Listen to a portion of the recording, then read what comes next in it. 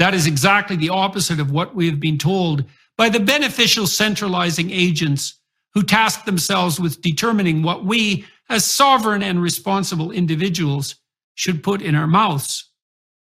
So the health benefits of a pure vegetarian and vegan diet are dubious at best.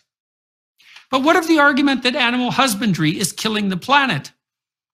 Well, the American Environmental Protection Agency estimates that all farming produces only 11% of greenhouse gases in the US. Transportation produces 27%. Livestock accounts for 3%. And plant-based agriculture? 5%. According to the National Academy of Sciences, if we eradicated all animal-based agriculture, we'd reduce greenhouse gases by a mere 2.6%.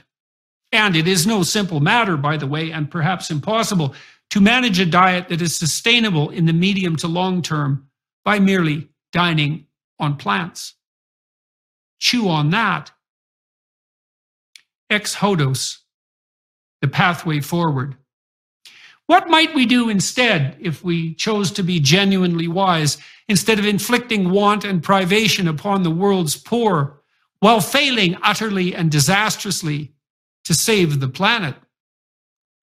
We could begin by assuming here in the West that all those frightened into paralysis and enticed into tyranny by their apprehension of the pending apocalypse have bitten off more than they can properly chew, have taken on a dragon much more fire-breathing and dire than they are heroic, have failed entirely to contend with the moral hazard that comes in assuming that the faddish emergency of their overheated imaginations entitles them to the use of power and compulsion.